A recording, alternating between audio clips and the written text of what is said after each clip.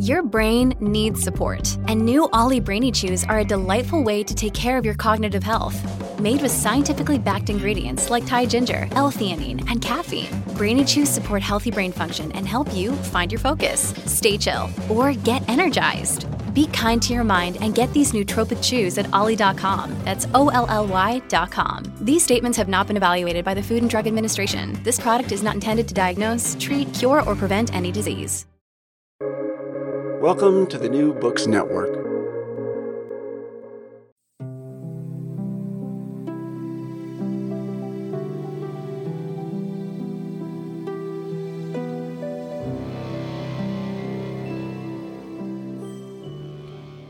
What does it mean to sincerely hold a religious belief?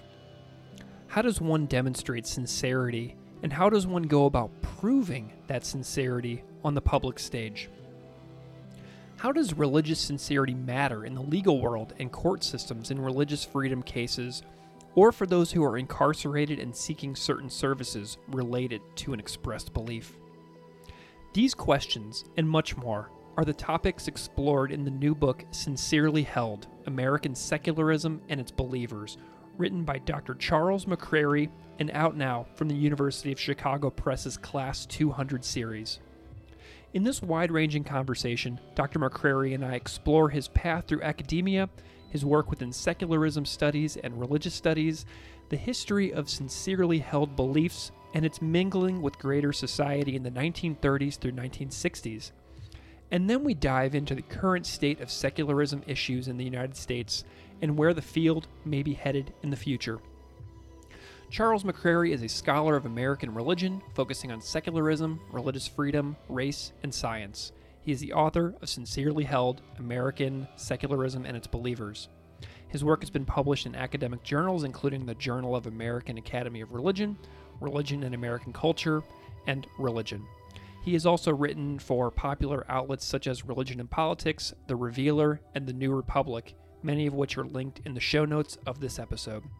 Before coming to ASU, he was a postdoctoral research associate at the John C. Danforth Center on Religion and Politics at Washington University in St. Louis. Charlie McCrary is on Twitter at Charles McCrary. I hope you enjoy our conversation on Sincerely Held. Dr. Charlie McCrary, thank you so much for joining me today. Thank you for having me. I'm excited to be here. It's a delight. So Charlie, I'm wondering if you can just spend a moment and introduce yourself a little bit to the audience so they know who you are and what you do. Sure. I am a scholar of American religion. I was trained in American religious history at Florida State University. I currently work at the Center for the Study of Religion and Conflict at Arizona State University. And I've been there for 2 years. And I will be there for one more. And I work on issues of secularism, race, religious freedom, and lately I'm getting into science and history of science. But what I'm really interested in is how people, especially in the US, have thought about religion as a category and what they do with it, how they manage it, what the boundaries of that are, and all the politics that go into that. Awesome. I'm thinking back to my conversation with Dr. Amanda Furiase, where we talked about science a whole bunch. And that was a really cool conversation. So I'm looking forward to possibly maybe in the future having you back on the show to talk about your new explorations when you're talking about science too in the future. So just open invite right off the bat there. Okay. Nice. Yes. Yeah. Well, it'll be some years in the making, I think, but that's we'll cool. I'm going to keep going. I'm going to keep going on this show. So I've had many repeat guests, which is one of my favorite things, because when people come back, it kind of just clicks into place and you just have you pick up the friendship where it left off on the first time around. But Charlie, I'd love to hear about your academic path. That took you from just being like a curious person, finding your way in the world, to being somebody who focuses on religion and secularism. Can you tell me a little bit more specifically about your journey and your academic trajectory that you took? Yeah, I am from North Dakota, or I went to high school there at least. And so I also went to college there at the University of North Dakota. And there I majored in I started as a philosophy major, and they had a small philosophy and religious studies department, a split department, with 3 professors on each side.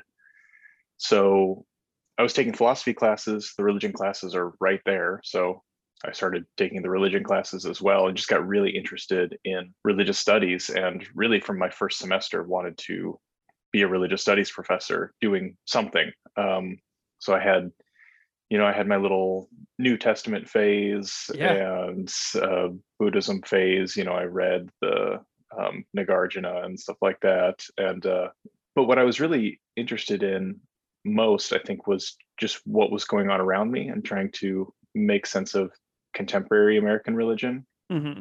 And I got some advice from one of my professors that nobody there actually studied American religion as their primary field. So we were kind of figuring it out together. I was working with a few professors who studied other things. And we discovered just through reading journals like Religion and American Culture that a lot of what's going on in the field of American religion is actually historical.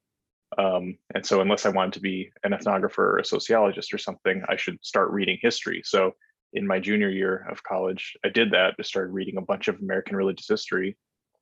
And that's how I applied to grad school to do that. And when I was there, how I got interested in the secularism stuff is, in religious studies, there's this issue, which is the fact that religion is a made up category, right?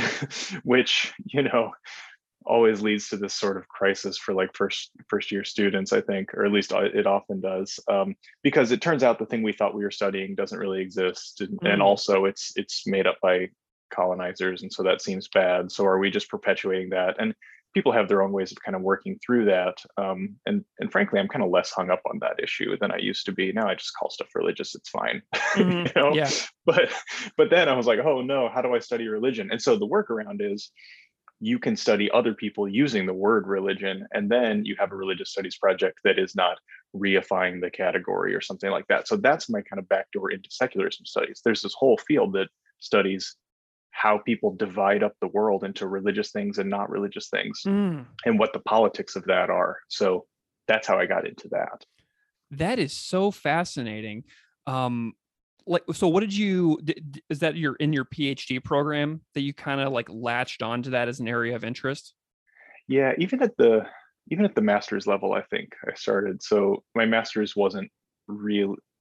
thesis wasn't really about secularism, but I had already started kind of doing that reading and going in that direction. And then by the time I was finished with the master's and doing the PhD, that's when I sort of made that a more concentrated focus. Excellent. So you spent some time in my hometown at the Danforth Center on Religion and Politics at Washington University in St. Louis. Is that like a postdoc position that you held after you were done with your PhD? Yeah, I was there from 2018 to 20. Awesome. I'd love to know more about your time there. I've seen the Danforth Center discussed often, on Twitter, and like I follow their work, and I've never actually had anybody on the show who's been there and worked there. And I just love to know a little bit about what you did there, because, it's just a place that I hold near and dear to my heart. I used to go to punk shows at the Gargoyle in the basement of the Mallinckrodt Center at WashU's campus. Oh, wow. So it's like a place that I have personal connections to, and I'd love to know a little bit about your work and time in St. Louis. That's amazing. So far as I know, they do not do shows in the basement of Mallinckrodt anymore. No, I don't think so. Nobody invited me if they do. Yeah. I taught in that building for one semester, and it was a pretty tame building at the time. Yeah. Although you should look up sometime for listeners or for anybody, the history of the Mallinckrodts, which is every St. Louis family has this very strange sordid history, which is always like dealing in like brewing beer and also nuclear waste on the side. Like there's always something. Yeah. So the Mallinckrodts are sort of poisoning the ground. But anyway, I loved my time in St. Louis. St. Louis is a cool city. I lived in Forest Park Southeast, and so I was able to, walk when the weather was nice. I would walk all the way through the park to get to WashU, and it was like really lovely. I liked it there. Yeah, the Danforth Center is a cool place. It's they have so many great scholars there. It was founded in, I think, 2011, 2010 or 11, by Senator John Danforth, who was a Republican senator from Missouri from the 70s through the 90s, and has a bunch of money. It's an old, rich family. Everything is named Danforth around there, which comes from Purina dog food. It's mostly dog food money. So, but they had this big foundation with millions and millions of dollars, and they used it to fund a plant science center, which is associated with Monsanto, and then also the Center on Religion and Politics. Yeah. And so the kind of conceit of the Center for Religion and Politics is just that we would study how religious ideas and religious people get involved in politics at a pretty straightforward level, I think, was the kind of original conception. Like, how do senators of different religious backgrounds get along or not get along with each other, right? Or what's the deal with the religious right and the moral majority, that kind of stuff. But I think since then, there's so many great scholars who have been there for the whole time and have come in and out of there, that are reinterpreting the conversation around religion and politics in a lot of interesting ways. And it's a great place to have a postdoc. I had a ton of time to write the book that I wrote. I would not have been able to write the book like that. It's sort of based on my dissertation, but it's an 8-chapter book and only 1 chapter is in the dissertation. So Gotcha. I really did a ton of work there. There's lots of resources and time and support, and it's just a great community and a good place to be. Well, let's dive into the book that you mentioned, Sincerely Held, American Secularism and Its Believers, from Class 200 series at the University of Chicago Press. I'm really excited to hear about the book.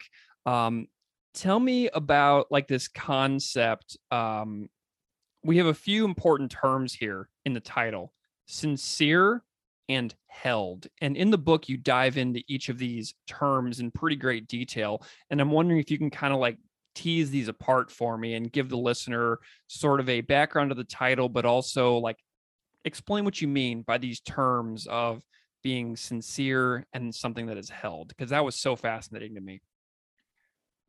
Thank you. Yeah, so there's this section, for those who haven't read it, in the intro, where I was trying to figure out how to write some of the orienting arguments and what I'm trying to do in this book. And I realized I needed a section on sincerity, and I needed one on what I meant by religion and belief. But in the phrase sincerely held religious belief, there's 4 words. So I thought, well, I'll just write a section on each word. And so held, I think, was the kind of most surprising, at least for me, because it seems like not a significant part of the equation. But I want to argue that it is, because what I'm interested in tracing in this book is the character of the sincere believer, or the figure of the sincere believer. Who gets to be the sincere believer, and what do they get to do as that in that role?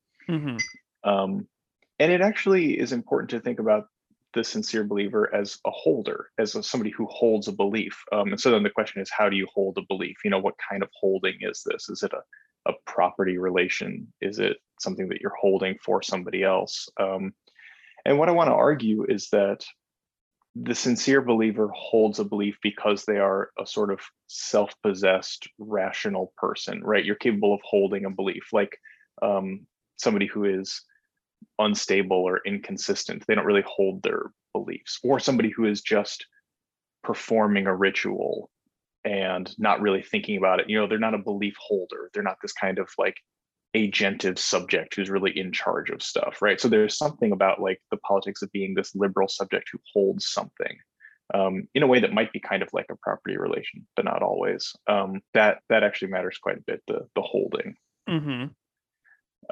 And sincerity, I go through the definition of sincerity a little bit here. It gets used in different ways, but when you're being sincere, you are imagining that there's something inside of you that you really believe, and then you've got public speech, right? So there's a public-private binary kind of written onto the individual.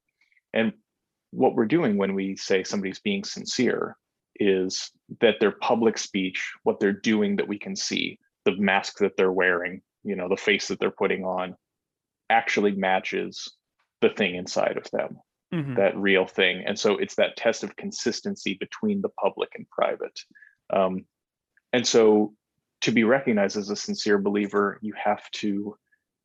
there's a little bit of an interrogation or an investigation that has to go on, right? People have to say, is that really what's inside? But it depends on an evaluation of the outside, the speech, the face, all of that, which kind of contributes to this character of the sincere believer. It's somebody who can kind of put on that face and convince others, in this case, in a religious freedom case, the judge or whoever, that I am sincere. What I'm saying matches what's inside, who I really am, right? And who that really is a belief holder, a person with some stable beliefs that they're holding on to.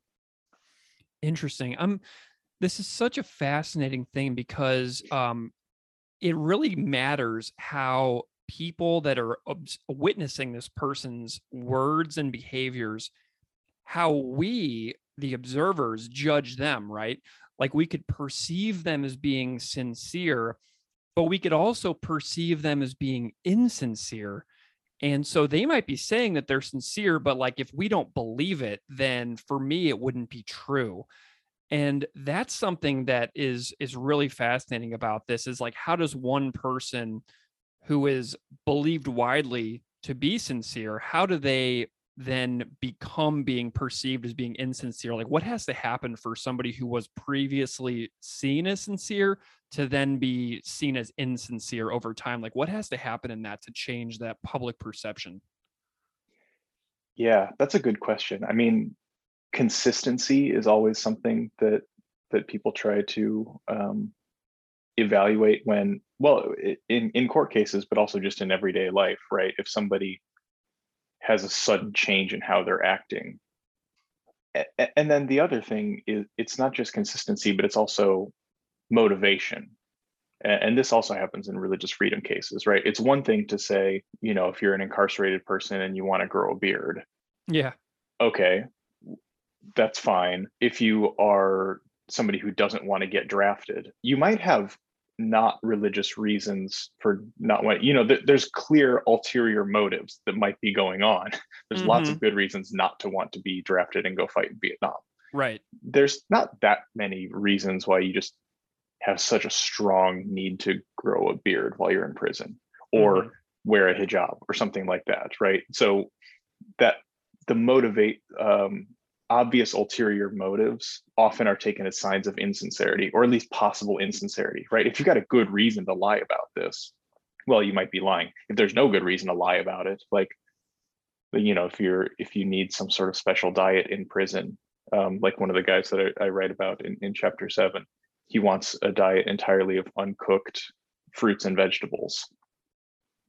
Well, that's a little bit different from if you're in prison, you say, my religion says I have to have only gourmet meals that there might be other reasons you want that. But if you're just eating raw fruits and vegetables, like, there's not an obvious reason why you'd want to do that otherwise. Yeah, I find that to be so fascinating that a lot of some of the examples in the book are about incarcerated people and, the way that they are treated in our society today and how they can express something, but then how people who have power over that person's everyday life can just like deem them to be insincere in what they're saying. And like, that's such a fascinating area of conversation that I think needs to be thought about more as we think about, like the rights of people who are incarcerated and making life a little more manageable for everybody. Does that make sense? Yeah, definitely. And so there's a federal law called RLUIPA, the Religious Land Use and Institutionalized Persons Act, which was passed in 2000, which is basically, it's like a kind of a sister law to RFRA, which people might have heard of, the Religious Freedom Restoration Act from 1993. And it's basically the same law, but it applies specifically to institutionalized persons. But yeah, that comes up all the time the prison is a really common setting where individuals come up directly against the state and have their requests either granted or denied, Mm-hmm. right? Because they are really, their everyday lives are determined by an agent of the state, what you get to eat, whether you get access to this religious service or whatever you need, right? And so yeah, that's it's sort of a hotbed for legal issues. Yeah, there's another term I want to dive into here about like what is it what does the term secular even mean in the year 2022? Like you talk about secular and secularity and also projects of secularity. So there's a lot of different plays on this term that you have throughout the book, and I'm wondering if you can just extrapolate those a little bit for me. Sure. Yeah, this is I think I would call this a secularism studies book. I that's the field or the sort of subfield where I have my closest interlocutors. When people talk about, I was just talking about this yesterday, 2 days ago, with Joe Blankholm, who's at UC Santa Barbara, who has a great book coming out soon called The Secular Paradox. People want to check out for that. Nice. It's Cool. NYU Press. But he's got an issue with the way I do things sometimes because he spends a lot of time talking to secularist activists and people who call themselves secularist, right? And the way that they use the term and sort of everyday uses of the term is a little out of step with the way some scholars use the term. And then among scholars, there's all kinds of different uses. So let me briefly try to kind of suss this out. Sure. I think there's two major ways that secular is used in everyday language. One is to talk about church-state separation, right? Secular governments are governments that don't have an official church. And then the other way is just not religious. I'm a secular person because I don't really believe in God and I don't really go to church, right? So you're a secular person. Mm-hmm. And these two things go together, right? If we look at any of the big secularist societies or the Freedom from Religion Foundation or Americans United for the Separation of Church and State, they are kind of secularist in both senses. They kind of bleed together, right? They say we need to keep religion out of government. We need to have robust church-state separation. And also religion is bad. And that's why, right? These two things kind of go together for them. Mm-hmm. The way in, I guess what sometimes gets called critical secularism studies, the way that scholars in that vein talk about it, and a lot of this comes from post-colonial scholarship and specifically the work of Talal Asad.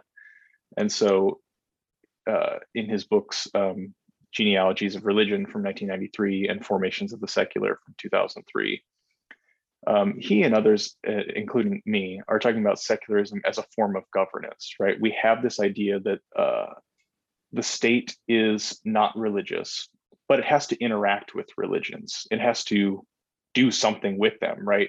It could be leaving them alone, it could be not taxing them, it could be giving them a different set of rules, it could also be guaranteeing religious freedom, right? All of the state has to interact with religion. And that interaction is regulatory and often disciplining. And so those are the questions that I am asking about how secular governance works, right? How is secularism as this form of government implemented, right? How do you decide who gets religious freedom, who gets some special privileges, who does not get them? Who gets taxed, why they get taxed, all of those sorts of questions. That's what I'm really into. So that's what I'm getting at when I talk about secularism, is those acts of secular governance on the ground in the management and regulation of religion, which means that you have to define religion. You have to have some idea of what it is in order to regulate it and interact with it and so on. Excellent. And I saw in the book that you also were inspired by scholars of literature about the secular. And so I love when fields interact like that. And I'm wondering if you have any examples that you really loved when you were discovering some other stuff in some other fields that related to your work. Do you have any ideas and examples about that kind of stuff? Yes. Yeah, it's really interesting that scholars of American literature, especially 19th century literature, have been some of the most interesting and creative scholars in kind of pushing forward secularism studies. In my heart, I want to be a 19th century literature person. Nice. I kind of always have. I don't know. I don't think I quite have the skill set for it. I really tried in the book. So the first chapter has a pretty extended bit on Herman Melville's novel, The Confidence Man. So I love Melville scholarship and Hawthorne and all that. I don't actually like reading novels very much. So that's why I couldn't really do that as a career path. I realized that early on, like, oh, it's actually not that fun to read. I like reading scholarly writing about novels much more than I like reading actual novels. But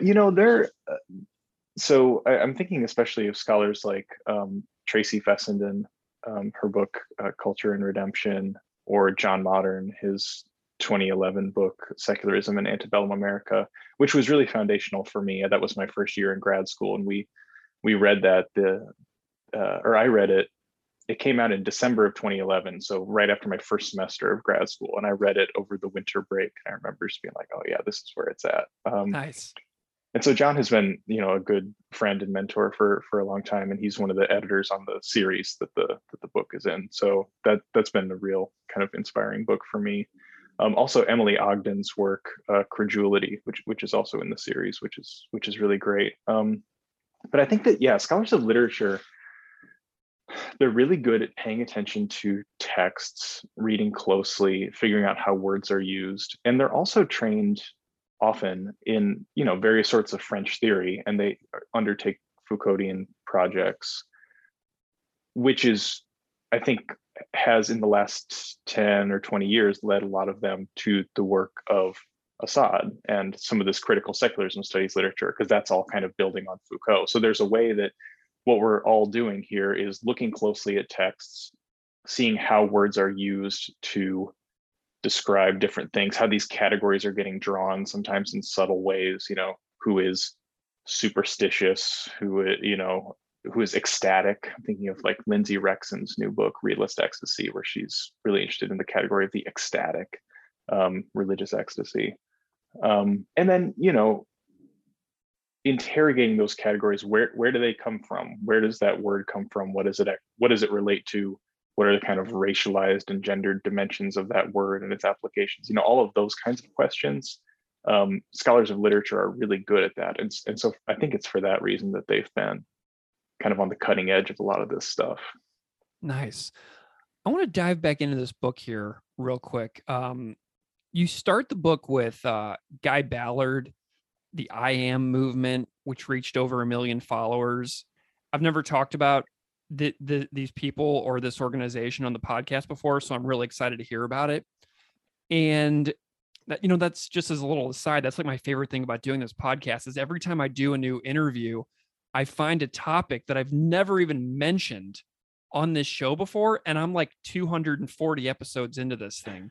So this is like just an endless well of lifelong learning for me. But I want to know about this story behind the start of the book here with Ballard and the I Am movement, because this is all brand new to me. Yeah, it's I wish there were more scholarship on the I Am movement. I think there's some in the works. I know that Erica Doss has been working on a book about them for a while. I don't know what the status of that is, but yeah, this group who it's led by this guy named Guy Ballard. They're based in California. They start in 1930, and Guy Ballard dies in 39. So that's really the height of the popularity, is kind of the mid 30s, which I think it's not a mere coincidence that this coincides with the Great Depression. There's something going on there. So they're kind of a theosophist offshoot. They're interested in New Thought and sort of what gets called the New Age, I guess, and occultism. There's a kind of swirl of ideas about ascended masters, these earthly sages who have ascended to the next realm. And so what Guy Ballard says is he can access them, and he has these kind of channeling is not quite the right word, but he receives messages from the ascended masters. So people who have even people like George Washington, so it's kind of like spiritualism in that way. Some of these Interesting. dead great figures will come back and give you some messages. Then he writes them down in a book. And but they do these big healing services. They perform miracles. So they amass this pretty big following. And the reason it comes up in the book, the reason it matters to me, is that Guy Ballard dies. And the problem with this is that one of their claims was that he's immortal, which turned out not to be true, it would seem. In very short order, too. Like 9 years later, he's gone. Yeah. And so his wife and his son, who are also the kind of co-leaders of the movement, they've got this issue, which is like, all right, what do we do?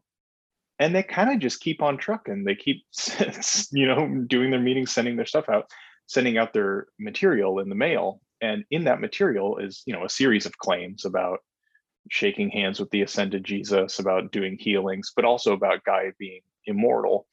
And so they get arrested for sending fraudulent materials through the mail. Say, you can't send out this fraudulent stuff. This isn't true. And their argument is, these are our religious beliefs. You can't tell us they're not true. And the Supreme Court basically agrees with that argument. They say, you know what? It's actually not the job of the secular court to say that religious beliefs aren't true. Which seems like a good decision. That seems like a messy business if you're going to go in and say, well, this counts because it's a good and true religious belief. And this one seems like, totally false. So that's where the sincerity test comes from. They decide you can test whether people really believe it, but not whether, not test its veracity, its truth. And so that's the genesis of a lot of this stuff. But yeah, there's a ton more to say about the Ballards, and I wish there were more writing on them. I have a little footnote early in the book if people want to mine that, and that has everything I know of that has been written about them. I might have missed some stuff, but there's maybe 3 or 4 places you can look. That's awesome. That tie-in of like fraudulence and hucksters and legal history, like these are like a couple of the narratives that you wind your way through the entire book, and the other one being secularization and institutionalization of religion. Can you talk a little bit about that organizational structure that you have woven throughout the book? Yeah, there's 3 like you said, there's kind of 3, I think I talk about it as like strands or types of stories. I think I say you could put Ballard into a number of stories, and here are at least 3, right? One is this legal history of the sincerity test. So I can say more about that in a minute, but basically the idea being once the courts have decided we're not going to test veracity and truth, we're going to just test whether you really believe it. That starts off this whole this whole tradition of testing sincerity that leads us to the 21st century, where sincerely held religious belief is such a big thing, right? So we can kind of start the story with Ballard. But there's also actually the story I thought I was going to be telling. I was going to end with Ballard when I was planning this a dissertation, like almost 10 years ago now. I was thinking a lot about frauds and hucksters and the figure of the charlatan in American religion. So we have so many stories about, huckster preachers or snake oil salesmen or people selling, fake cures and stuff like that. And I was really interested. I mean, I'm still interested in how people decide whether those claims are true or false. How do you actually test that, or what's the mode of debunking? What are the ideas behind debunking or exposing, when somebody goes undercover and exposes a healing minister or someone like that, they take a hidden camera and they're like, oh, see, this person in the wheelchair didn't really need the wheelchair. This is all staged. It's all fake. What's that pulling off of the mask? What is that kind of ritual of exposing? And that has a long history in the US. And so I thought I was going to be writing the whole book about that. And so the Ballards would certainly fit into that story as well. I love how plans tend to go awry whenever you go to get into research. As far as like a little more legal history goes, something that I had never really gotten into is the history of the United States versus Seeger, which is a Mhm. court case that you talk about in the book. And I'm curious about learning a little bit more about your experience of learning about that and writing about that as well. Seeger is a 1965 Supreme Court case where it's a conscientious objection case. So it's a guy who objects to war by reason of his religious training and belief.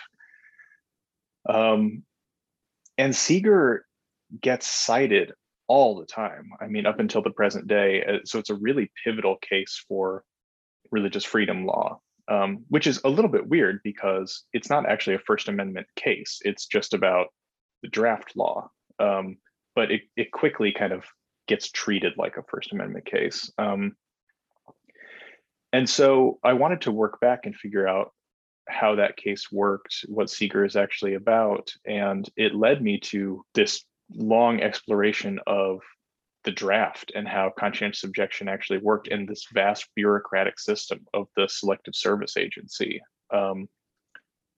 So the issue with Seeger is that the Draft Act says to become a conscientious objector, you have to object to war by reason of your religious training and belief. And what that means is belief in relation to a supreme being and not an essentially political belief. And Seeger does not affirm a belief in God. And so the big question is like, does he count? And what the court says in 1965 is he does count because he has this deep and sincere and meaningful belief, and it is held in a place parallel to that of a more orthodox belief, right? So they have this idea that there's somewhere inside of all of us where the important beliefs go, where your ultimate concern goes. They cite this Protestant theologian Paul Tillich, who defined religion as an individual's ultimate concern, which is also a definition that makes its way into all kinds of religious studies textbooks, right? But the Supreme Court uses that and they're like, well, ultimate concern, yeah, the most important thing to you, a deep foundational belief. For a lot of people, that's something traditionally religious. For a lot of people, it's something else. And it all basically counts as religion, which is a pretty wild standard. Yeah. It really like blows it open. And so what happens from there is that more and more people start to fit this model of the sincere believer, and it opens quite wide, and then contracts again, and then opens again, and opens quite a lot nowadays, I think. Well, let's talk about now. So a lot of the a lot of the examples that I was really intrigued by in your book happened in the 30s, the 40s, the 50s, the 60s. And I'm wondering what you're paying attention to these days that kind of remind you about some of the history that you write about in your book. Like, does any like recent stuff kind of jump out at you as being like, whoa, this is really cool. And this is kind of where, that you're paying attention to around us that we can see right now? Yes, there's been a lot of both court cases and kind of lower level issues. I'm thinking especially of like vaccine exemptions, right? Many people have applied for religious exemptions to the COVID vaccine. Some of them have been successful, some of them have not been successful, but all of it is actually in this kind of, legally speaking, it's in this line with the sincerity test and the Seeger case and the figure of the sincere believer, because you have to demonstrate that you really sincerely and religiously believe that this vaccine is bad for you, right? So how do you actually do that? Like, what are the arguments that you can make? Well, you can say something about, I heard it was tested, or that fetal cell lines from aborted fetuses were used to develop the vaccine, and thus to get this in my body is to participate in the murder of unborn children, right? That's your belief. That's not exactly true, but whatever, it doesn't matter, right? Because the point is that you sincerely believe it, not that it's verifiable by evidence or something. So people have tried that. People have tried other things. I did see something. I'm kind of curious what you think about this, because I've been puzzling over this. There's a Pew study that came out a few weeks ago where 67, I think it was 67% of people in the US who were surveyed thought most of the vaccine exemption claims, the religious exemption claims, were insincere, which to me seems shocking because more and more people are being counted as sincere all the time. It seems like, most people like religious freedom. Like most people think it's a good idea. And yet, like 2/3 of people are quite skeptical about this. I don't know exactly what's going on with that. I'm wondering if there's a connection there to the mass onslaught of political disparities that are, going across the country right now. Like, because if you think about like the demographics of like voting and things like that and party affiliation, I wonder if that 33% of people who believe the sincerity, if there's any kinds of media consumption habits that they may have, if there's any kind of political affiliations that they may have that might align some of those statistics with some other, like some other media consumption habits and stuff like that. That's kind of where my brain's going with that. Yeah, I think that's probably right. I think it's also the case that, a lot of people probably know somebody who has applied for an exemption, and they might think that they are insincere. Mhm. And they might be, who knows? I mean, my spouse works at a hospital, and she has a number of coworkers who are nurses and social workers who got a religious exemption, and they don't seem particularly religious. Like if you follow them on the weekend or something like that to see what they do, you're maybe not that likely to see outward forms of religious expression and devotion. You know what I mean? Yeah, but that doesn't mean that they're not religious. I mean, Right. I wouldn't want to. I don't know. I don't know what to think about this, because I think plenty of these people are perfectly sincere in their belief that that they shouldn't get the vaccine. The vaccine violates some sort of ultimate concern that they have. Whether that ultimate concern is I don't know what Joe Rogan told them, or Yeah. whether it's what a pastor told them. Like at a certain level, who cares, right? If we're going to take this broad definition of what religion is, then it seems like a bit of a neat line to draw. And yet, if just anything counts, well, then we just have this weird workaround in our system where you can just disobey any law and be like, well, my religion says not to, and we don't really ask questions about that. That seems bad. That's such an interesting slippery slope too, because where does it end? And these are things that genuinely perplex me, that you have to look at on like a case by case basis and really be informed. And that's just kind of the thing that's the step that doesn't really tend to happen.